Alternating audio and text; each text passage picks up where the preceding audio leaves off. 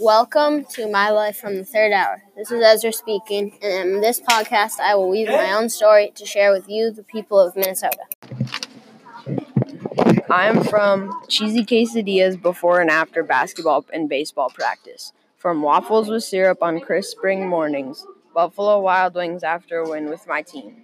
I'm from the basketball bouncing from the driveway, from NPR playing in the kitchen, loud planes flying over the house.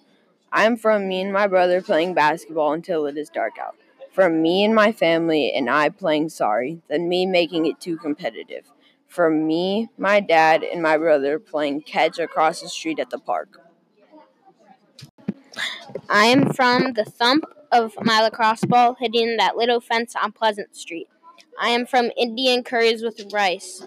I am from Lucky Charms all day and night.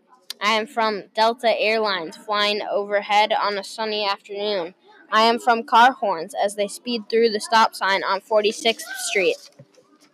I am from board games at night with my dad and mom. I am from video games with my dad.